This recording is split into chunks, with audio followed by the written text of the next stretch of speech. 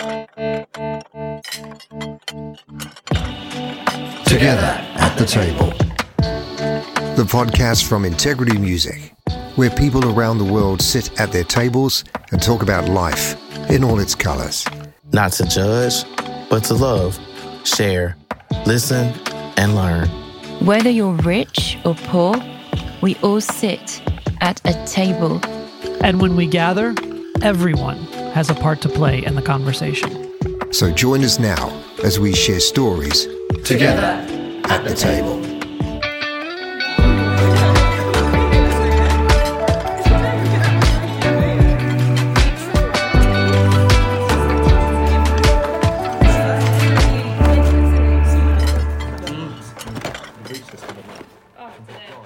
Welcome to Together at the Table, where we gather to share stories and insights with extraordinary individuals.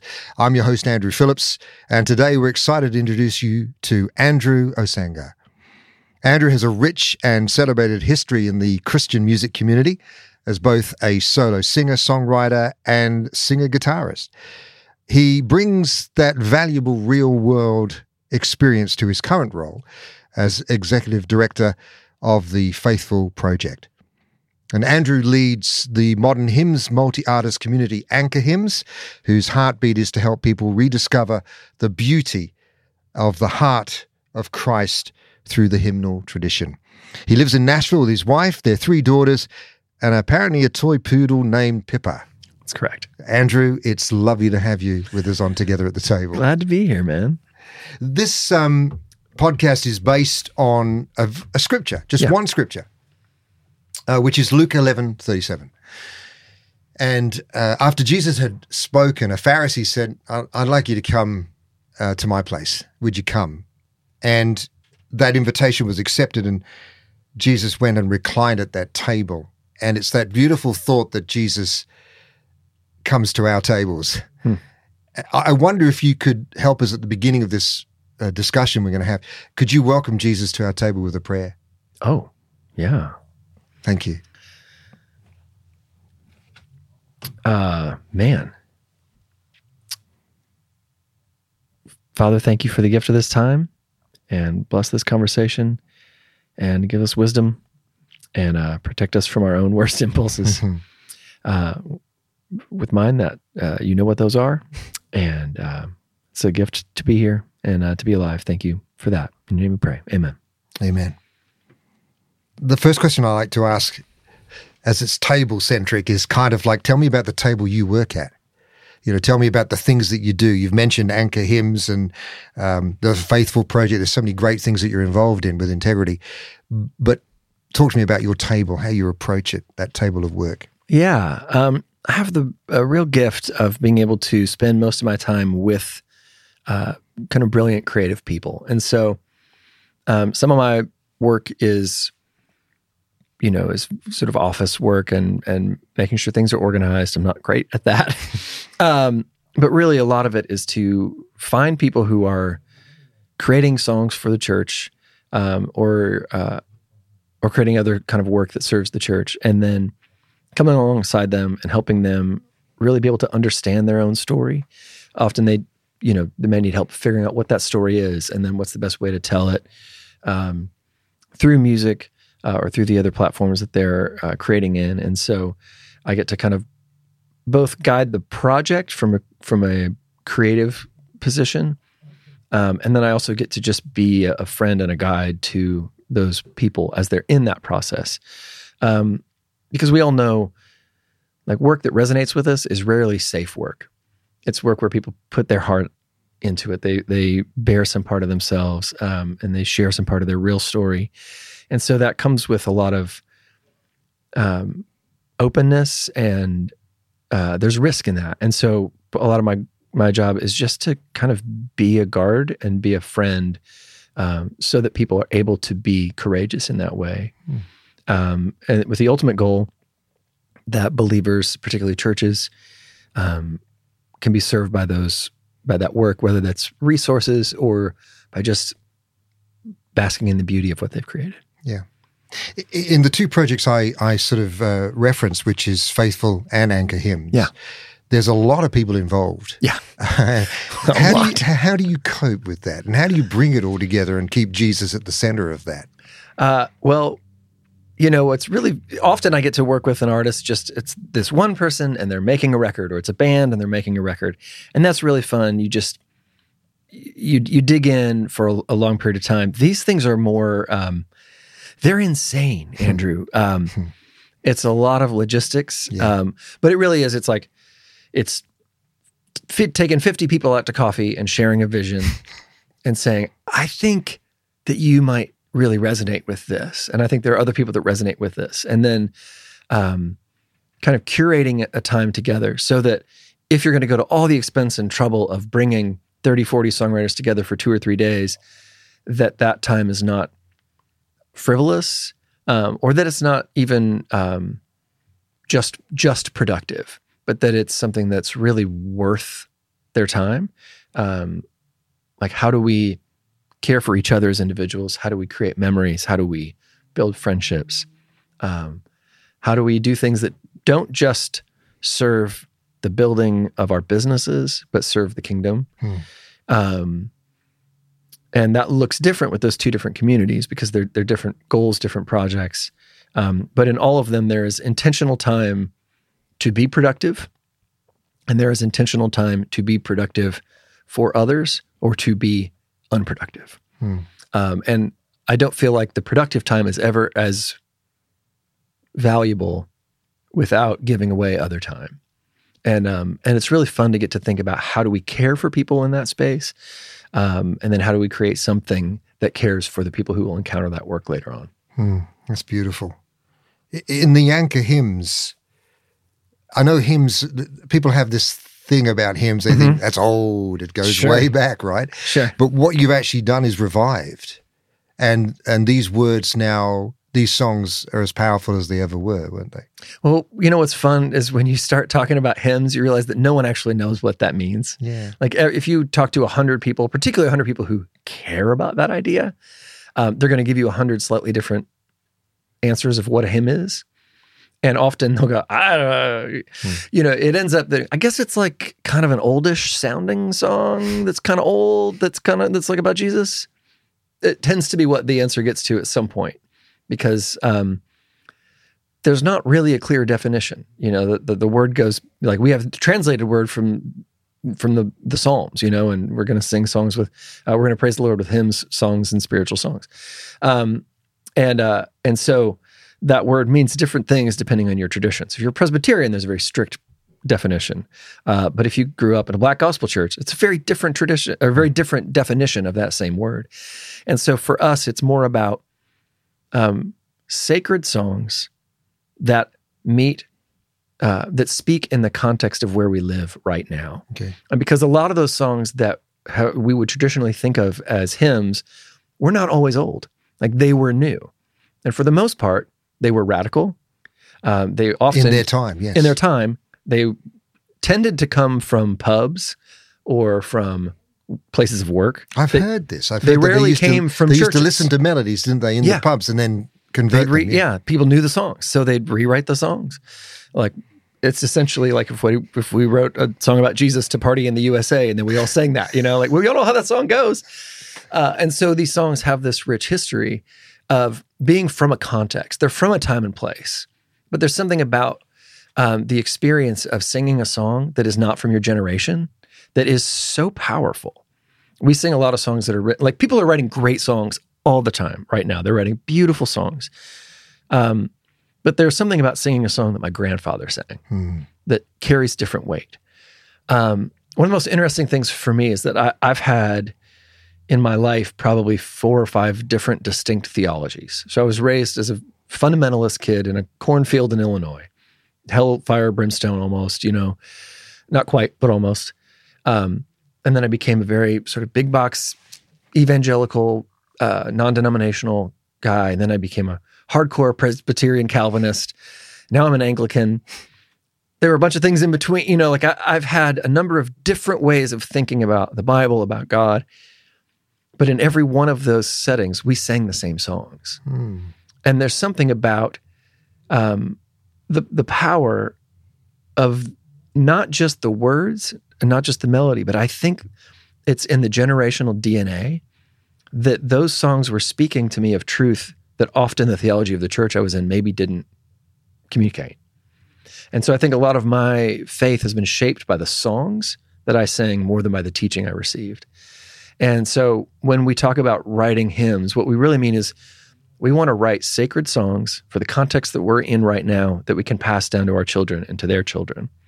So it's not about having a hit on the radio. It's about, we literally are asking ourselves, can people sing this song at a wedding? Can they sing this song at a funeral? Those are the songs that really matter. And why would they do that?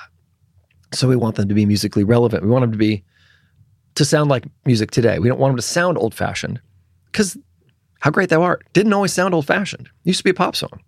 So we want to write songs that feel modern, but that carry the weight of generations. And can I ask how you find those hymns and choose them for the project? How does that happen? Man, it has been so fun, Andrew. It has been really fun to figure that out.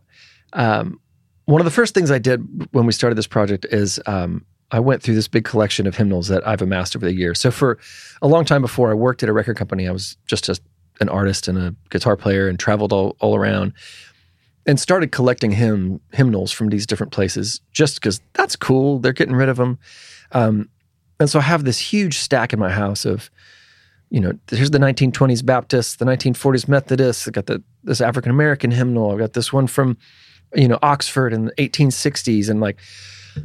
And I spent a couple of weeks digging through probably 40 or 50 different hymnals. And what I wanted to do was look for what set them apart, what was speaking just to that context of that moment. And often those would be kind of radical theologies at times. But then I started looking at what songs are in every one of these hymnals. And there's probably 30 or 40 songs that are kind of in just about every one of them. And I don't even have to tell you what they are. We all know what they are. And I started really looking at what makes those songs so unique and why do they work in so many different settings. And I felt that there were three characteristics I could pull away from them lyrically. Musically, they all kind of work in a way that the melody implies the chord structure. And so often in modern music, we start with a chord structure and then we build melodies around it. These are very much, this is the melody, and we work from that. And you can play tons of different chords under it because the melody is so strong. So there's a melodic thing that's really powerful. But that's not what makes it last for generations. The things that I identified were there's a real, honest awareness of suffering and doubt in every one of those songs. There's also an awareness of joy and of celebration, but there's never joy and celebration without the suffering and doubt. And the honesty of that, I think, is really important. The second is there's a real awareness of time and place. We are only right here, right now. Right now, I'm only in this little black room talking to you, Andrew. I'm not 10 years ago. I'm not 10 years in the future, even though I'm constantly thinking about mistakes I made 10 years ago and worried about my future. I'm not those places. I'm only right here, right now. And the third thing that I would see is that God is with us in our suffering and our doubt, in our joys and our celebrations. He is with us right here, right now. And those things were present in every one of those songs that was in every one of those hymnals. So this is a long answer to your question, but when we got to gather this group of songwriters, I shared that. And I said, what we're going to do is we're going to write songs that meet these criteria. These songs have to talk about these things, not because that's what makes a hymn, because that's what people need.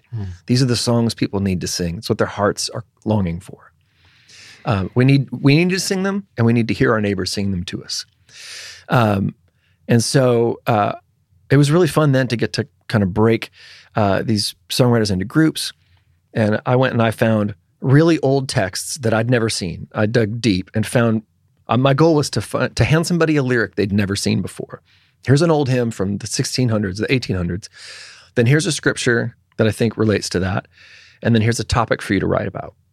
And so they could do everything from just update this lyric or take one word from it or ignore it. But we're going to write about this theme. These are themes that have lasted.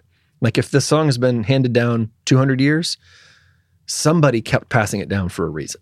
So let's find that theme, whether the theme is grief or longing or hope or the future life or poverty or whatever the theme is. Like, there's these things that we always wrestle with. And so we then kind of broke them down into themes, and people wrote about those themes. We also had things like, we did one day where the goal was to write songs that could be sung at funerals, which are not funeral songs. They're not dirges. But we sing How Great Thou Art at funerals. We sing Great Is Thy Faithfulness at funerals. But we know those songs because we sing them outside. We sing them all the time.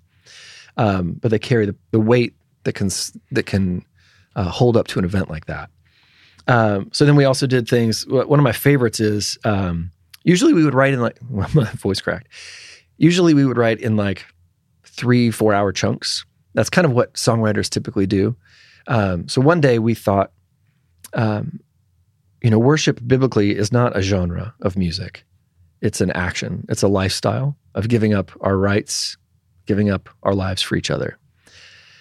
And we spend most of our time thinking about worship as a genre, particularly my job. My job is to make worship music. But worship is not music. Worship is one tiny element. Music is one tiny element of what worship is.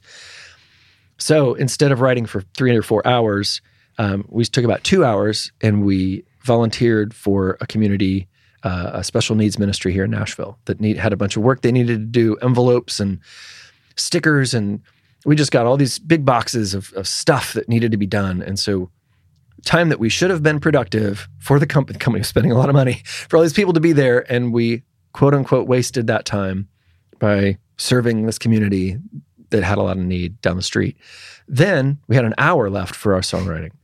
And so I gave everybody a scripture, and the goal was write a song that paraphrases the scripture, and we have to be able to, it has to have a call and response piece to it. So there has to be a part where you have to have 2 people at least to sing this song. Because there are some really powerful songs in my childhood that had echoes, that had call and response. So you have to write songs that only work with more than one person. And those are hands down my favorite songs that we wrote. They wrote them way faster. They are not pop songs. They are in my head all the time, Andrew. There are so many moments where I have needed to hear, this is love, not that we love God, not that we love God. I'm going to cry. I can't even sing it. Or this is how we know what love is. Jesus Christ laid down his life for us.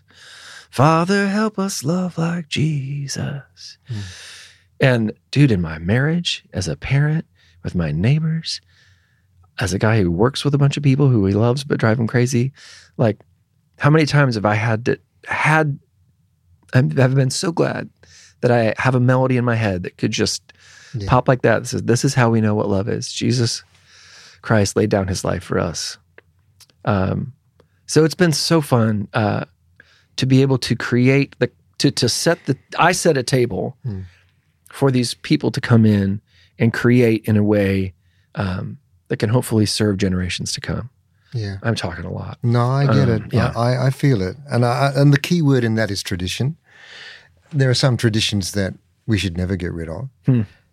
I think the family table is one of those. And hymns are very much a part of that. Absolutely. And have been over time. Tell me about your family table, in some of the traditions that you've had and you've held and you practice now, maybe when you were growing up and now with your own family. Yeah. Family table, that's a fun story, or a fun question. I'm from a small town in Illinois. It was just me and my brother and my parents in a little house. And now I've got 3 girls and a puppy, like you said. My oldest just went to college, so our table looks different now. We've had to, you have your place that everybody sits, and now there's there's an empty seat. Yeah. Which has taken some getting used to. So we're only a couple weeks into it, and I both love it and hate it. And yeah, I think, what's great about the dinner table is that, much like I was talking about this productive time, is you can't be productive at dinner. And we live in a culture that is so much about earning and growing and presenting.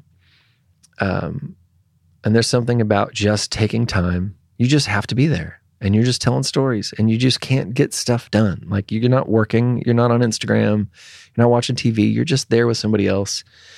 And those are all of our favorite memories. You know, nobody has great memories of watching TV.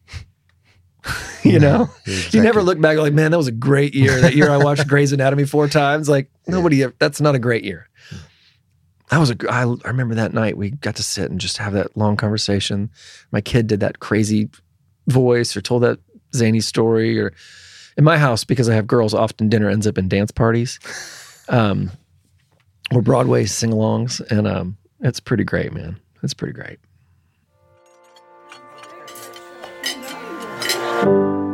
Together at the table.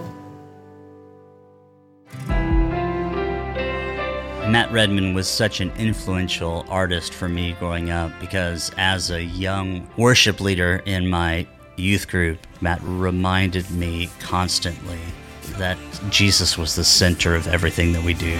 All praise, King Jesus, glory to God forever. Stream Lamb of God, the new album from Matt Redman, anywhere you listen to music.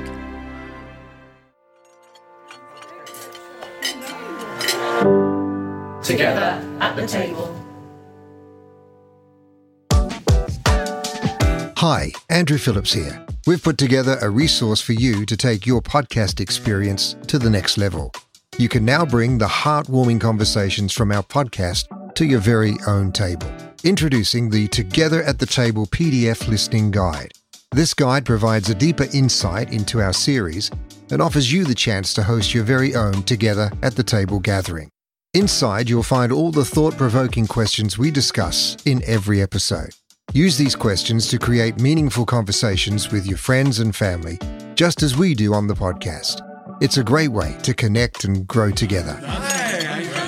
Download your copy now by going to integritymusic.com/together at the table. We'd love you to share your responses with us. What insights did you gain, and what conversations were sparked around your table? We've set up a voicemail so you can get in touch and tell us about your stories from your table. Call 1-607-96-TABLE. That's 1-607-968-2253. We look forward to sharing your stories and thoughts on a future episode. Thank you for being part of this beautiful community.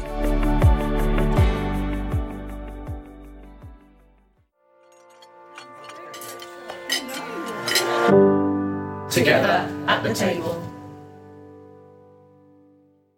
Jesus often dined with various individuals that most people wouldn't dine with. Mm-hmm. Like he chose the marginalized, the isn't people that that the truth? You know, the people that you wouldn't dance with you. Maybe they would be there, but they wouldn't dance. Do you do that in your life? Or do you bring people to your table in your family and in your work that are marginalized, people that are forgotten? You know, I'd love to say that I do. I'm in a phase right now of really looking through a lot of my life because I think in a lot of ways, there are some ways in which the things that I say I care about and that I think about and that I talk about all the time, I've not actually made space to live them out very well. And that's one of those things. Okay. If I'm being really honest, No, I wish that I had a great answer with wonderful, inspiring stories. I do in my past, but I think in my present, I'm so busy working or being a dad that I often don't do some of those things that I wish I did, that I know I value. How do you work on the atmosphere that Andrew brings to the table? You know, if he's invited as a guest or people are invited to his house, how do you work on who Andrew is at that table? Well, I think the way you work on who Andrew is at the table is working on who Andrew is outside the table, who Andrew is on his own. Because that's who we really are. And that's definitely, I think I'm at an age where that's the project. I've learned the limits of who I am. There are some things I'm good at. Most of the things I know what I'm not good at. I've continued to learn them, rarely in fun ways. I was literally just down the hall with a guy that works in this building, an old friend. So we caught up for a few minutes while I was waiting to get in here. And that's what we talked about. Like, we've both hit our limits of what we thought we could do. And now we have to figure out, what do we do with those limits? So for me to be the kind of person I want to be at the table with somebody, I'll say for a lot of years, I was pretty good at turning on who I was supposed to be at that table. And then I realized that I really, really hated that guy because I wasn't him. Mm. And I want to be the same person everywhere. You know, it's what's interesting. I had a podcast for a little while, and I would interview people, and then I would edit the podcast, and I could look on my computer at the WAV files of here's what they talked and here's where I talked, and I could see how much I talked. The conversation that was about me hearing from them, and then I would spend hours editing out all my dumb stuff to hear what they had to say. And it hit me about 10 episodes in, like, yeah, I could do this in real life. I could just ask the question and shut up and listen, not waiting for my answer, waiting for my response or figuring out my next great question, but just listen. The question will show up when you need it to show up. And so that was actually a really profound moment for me. Yeah. It just sounds so dumb, but it was like, I remember sitting at the kitchen table being like, this would make me a better dad. This would make me a better husband. I could edit in real life. Yeah. And that's a little example of what I mean. It's a good point. It's a really good point. What do you think people say about you when you leave the table? Or what would you like them to think about you when they leave the table? Well, there's two ways to answer that. There's there's a part of me that walks away from every table going, they probably think I'm an idiot. But I'm really trying to parse in my own life what of that voice is a lie and what of that voice is true. What I want is for people to feel like they were heard and they were seen and they were cared for. Because I think that's what we all long to be known. We long to be seen and recognized. I see that you exist. And then we long to be known. And then we long for someone to, once they know us, to love us. And it's no good to love someone you don't know because you're not really accepting them. That's sentimentality, as C.S. Lewis would say. But to get to know someone and to love them, I know that's my deepest need, and I think that's most people's. And so I would hope that as I grow, I hope that conversations that I'm having now, people would feel more seen, more known, and more loved than they would have with me 10 years ago. And I hope 10 years from now, they would feel more of that. Mm-hmm. If you could leave something on the table today for us, a gift. Oh, man. Yeah. That's fun. Or something that you don't want to keep. Something I don't want to keep? Yeah. Oh, that's different than a gift. I know. But you can choose which one. But if you left that on the table, what would it be? Yeah. Well, if I'm going to leave it at the table for someone else, it would be a good book. It would be a book of good stories. Not a book, not a how-to or self-help, but a good novel or good stories. That's what we really need. We don't need someone to tell us how to live our lives. We all know. Be nice to people. Don't steal. But we get inspired by stories. We're inspired by watching people make mistakes, learn, grow, fight past them, fight to do the right thing. So that's what I'd try to leave somebody a good book. Okay. And you've done a lot of things. You're a talented man and you've done lots of things. But if you look back on time and you've sat at lots of tables doing lots of things, brought lots of people together at that table, is there a particular memory you recall from one particular table, a moment that will last with you forever? Oh, man. There's a million. Like I said, like you make the memories of those things. And I've had the gift of music is a real uniting career. Like I get to spend a lot of time bored with my friends. When you're traveling with a group of musicians, when you're working on records, like you get to spend time with people in a way that I don't when I've worked in seasons when I've worked in an office. I will say one of my favorite memories. It's just what popped in my head. It's there's a million of them, but I used to have a studio at this place called the Art House. That was Charlie Peacock, an old producer and writer, had bought this old church building and turned it into like a home and a studio. And he worked out of there forever, made a bunch of amazing records there, Switchfoot, Civil Wars, his own records.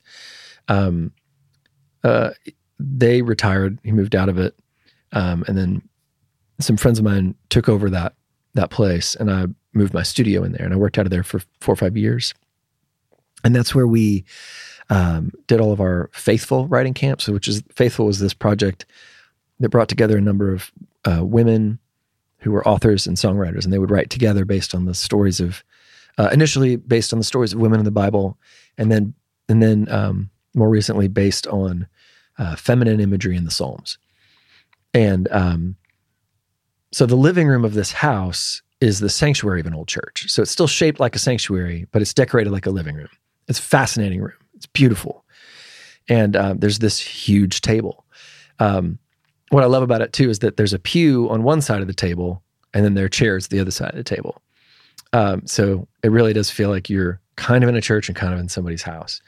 And the women had, the first time we gathered, the women had written all these songs. And then for about 2 days, they've been writing.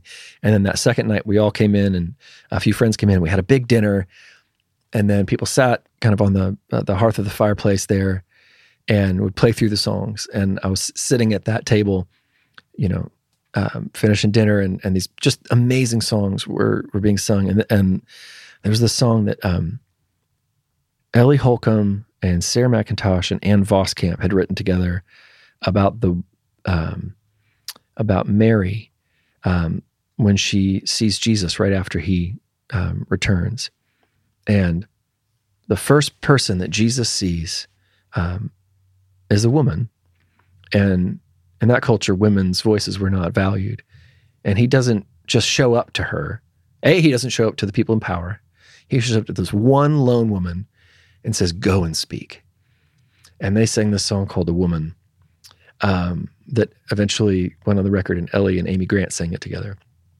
And it's one of the most powerful songs I've ever heard in my life. But getting to hear it the first time anybody'd sang it, and it was Ellie Holcomb just sitting on the floor, and I think Ann Voskamp's holding the computer in front of her with the words, and Ellie's just singing her heart out and just tears streaming down her face. And I'm standing there by the table, and I've got my daughters with me, and I'm like, you don't understand what you're getting to see right now. You're too young to grasp the gravity of this moment. This is one of the best moments of your life. Like this is a special, maybe not the best, but this is a very unique, special thing. And to get to experience that with my daughters, who were like 14, 12 at the time, like they could kind of get it. That's just an amazing memory. Beautiful story. If you could sit at the table and invite someone to be with you now who may have passed on, sadly, or is still around, who would that be and why? Oh, man. So many wonderful people. I've been deeply impacted by a guy named G.K. Chesterton. A lot of people have. I don't know if I would enjoy dinner with him. I feel like he might be kind of a bully sometimes, but sure have been really deeply moved by a lot of the things that he's written. And so I would really love to get to sit at a table with him. I think that'd be fun.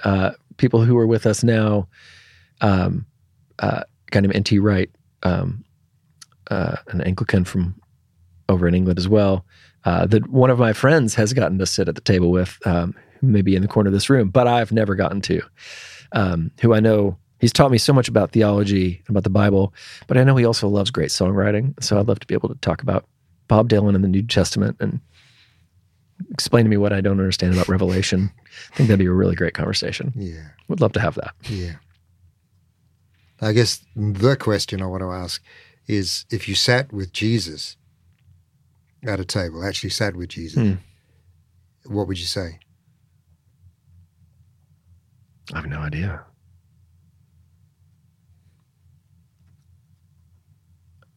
I don't know that I could say much. I think I would want to start apologizing, and I don't think he would let me. And then I think I'd probably just start bawling. Honestly. Yeah. I know. Yeah. What would you like him to say to you? I'd like him to say that he sees me and that he knows me and that he loves me.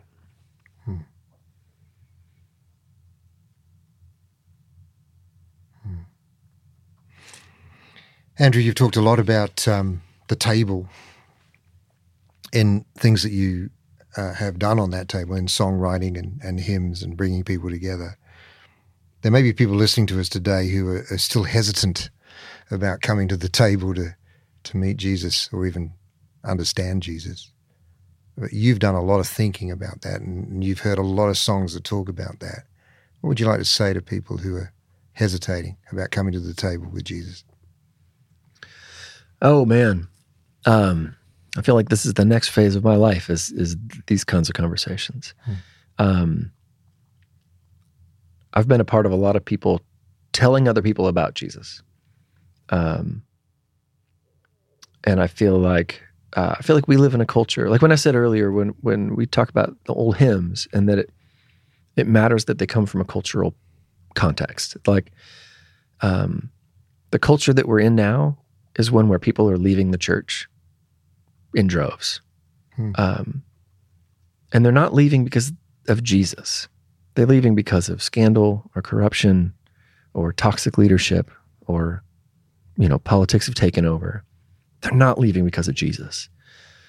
And even when people are returning to the church, they're tending to go, statistically to more like liturgical, more older forms of more older expressions of worship, which are maybe a little less marketing driven. And I think there's some sort of safety and longing for those things that have stood the test of time, those things that have existed for generations. All that to say, what I would and do say to friends who are trying to figure out what do they think about Jesus is read the stories of Jesus from the Bible, see what he did. They're both more beautiful and stranger than you will expect. And then I would say, go for walks and try talking to Jesus. Maybe with some friends, maybe on your own. But he will meet you. If you can go walk by water, I'd suggest that. He says, in the Psalms, you lead me beside still waters. I've spent a lot of time seeking out water to go walk by because he said he was going to lead me there, so I assume he might meet me there. That's what I would say. Andrew, I can't think of a more wonderful way to end our conversation, and I want to thank you for being at the table with us today. Oh, it's a real treat. Thanks for having me.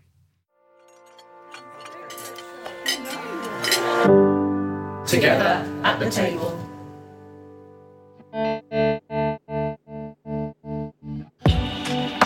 Together at the Table is an Integrity Music podcast and hosted by Andrew Phillips. The show is produced by Lasting Media Group. Our executive producers are Andrew Phillips and Jason B. Jones.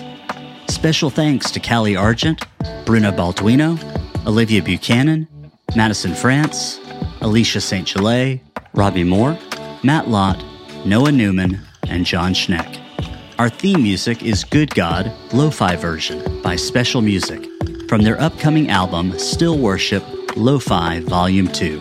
To listen to more lo-fi and Christian instrumental music, search for Still Worship wherever you listen to music. To learn more about Together at the Table, as well as Integrity Music, visit integritymusic.com. And to get more involved with the show, follow us on socials at Together Table Pod.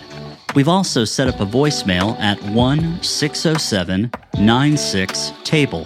That's 1-607 968-2253. If you have comments or questions, or you'd like to be a part of the show, please call and leave a message. Also, be sure to subscribe, rate, and review our show wherever you listen to podcasts. This helps keep Together at the Table on the charts where people can find our show. Thank you once again for being with us together at the table.